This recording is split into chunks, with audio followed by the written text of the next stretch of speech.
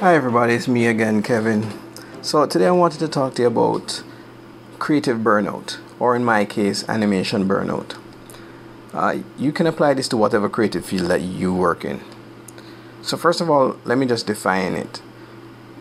A burnout is basically when you're tired of doing something, or you just can't find the creative juices to produce anything or produce anything good, right?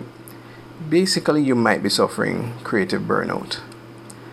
Just like how if you work out too hard, you might be sore the next day and the next day and the next, and you just can't work out for another week.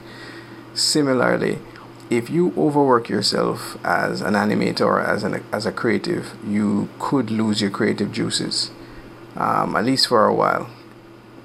So there are different types of animation or creative burnout. So in the case of animation, you could either be working on a project for too long, or you could be working on a project that requires a longer length of time, but you've done it in a very short space of time. Those two things can seriously create burnout. In the first case, picture working on a project for far longer than you should be. Say a project's supposed to last 2 weeks, but because of continuous client changes, you end up working on it for 7 months. This can cause you to suffer burnout because you're putting all your effort into finishing this thing in 2 weeks, and every single time it comes back for change, you're pushing forward to finish it with the same amount of energy that you pushed forward in the first place. If you picture like a 100-meter runner, a 100-meter runner puts his all into that 100 meters. If you ask him to run another 100 meters right after that, he probably can't do it as fast as he did before. And then if you ask him to run a third 100-meter right after that, no rest, he's definitely going to be slowing down to a jog. Same thing with animation. If you have your animator working continuously on a project 2 weeks, and then another 2 weeks, and then another 2 weeks, and it just accumulates till it reaches 7 months, that animator could be suffering burnout, right? You're not going to get as much productivity out of him as you did before. You're not going to get as much enthusiasm out of him as you did before. Then there's another one. The second burnout is, picture you have a project that should last 2 weeks, but you've basically burnt all your energy out on doing it in 2 to 3 days. That can be very devastating on the nervous system, very devastating on your health.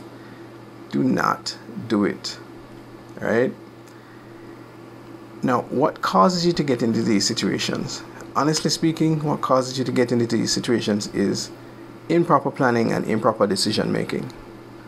Improper planning in that when you get the animation, you really should assess how long it will take to get this animation done and do your best. Do your very, very, very best to add a week or two to that to give you room, right? Never let the client bully you into doing it in a shorter space of time, because it's a problem. You're the one who's going to suffer. You're never going to feel like you're paid enough, and your health is going to deteriorate.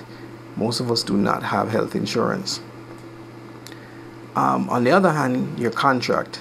Ensure that your contract protects you. Ensure that your contract says something to the effect of only allowing a limited amount of changes. Also having a definitive end milestone. Once you've hit this milestone, the project is done. Otherwise, you'll be making changes forever, right? Ensure that if you have to be making more than 3 changes, you're getting paid for it. Otherwise, believe me, a job that you think is good, well paying, turns out to be the worst pay when you look at how much time you've worked on it for how much money you've worked on it. Now, I've stated the preventions, which is a good contract and just good decision making, planning. The decision making wise, learn to say no. It is really important that you learn to say no. I know sometimes you may be looking on a job and thinking, all right, maybe I couldn't swing it. This is a really good job. I think I can. No. Don't get suckered into it. If you have a bad feeling, walk away. Your instincts are often more right than they are wrong. Right? So walk away. Now, let's say you've done all that, and for some strange reason, you still ended up in a situation where you're suffering creative burnout. What do you do afterwards when you need to get back in the saddle, you need to get working again, but you just don't have the motivation, don't have the energy? Well, it's simple.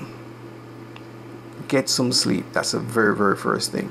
Get some sleep, right? You need to restore your immune system.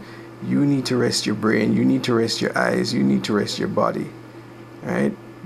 Turn your phone off. Turn the messages off. Don't watch any TV. Just sleep. After you've got that rest in, I would definitely say take a mental break. Go read a book, go out to a club, go to a bar and hang out with friends. Think about anything except the task that you need to do. Your brain, when you overload your brain with one thing, it gets kind of toxic. You kind of have to balance it off with something completely opposite. You know the saying, work hard, play hard? Yeah. It's very true. You don't want to work hard and not balance it off with some play. And you don't want to play hard and not balance it off with some work. Right? That's the only way. That's the only way to cure yourself from burnout. You can't cure yourself from burnout by continuing to burn yourself out. Right? So if you feel like you're suffering burnout and then another job comes your way and you feel like you're just gonna die if you take this job, then simply put, just give it to somebody else. Maybe you can collect a finder's fee or something. But my advice is just give it to somebody else. Anyway, this one was a really short one. I just wanted to talk a little bit about creative burnout for animators, and this should apply to any creative. I really do hope this helped. It's something that's hard to learn. You kind of have to teach yourself, because saying no sometimes is not so easy.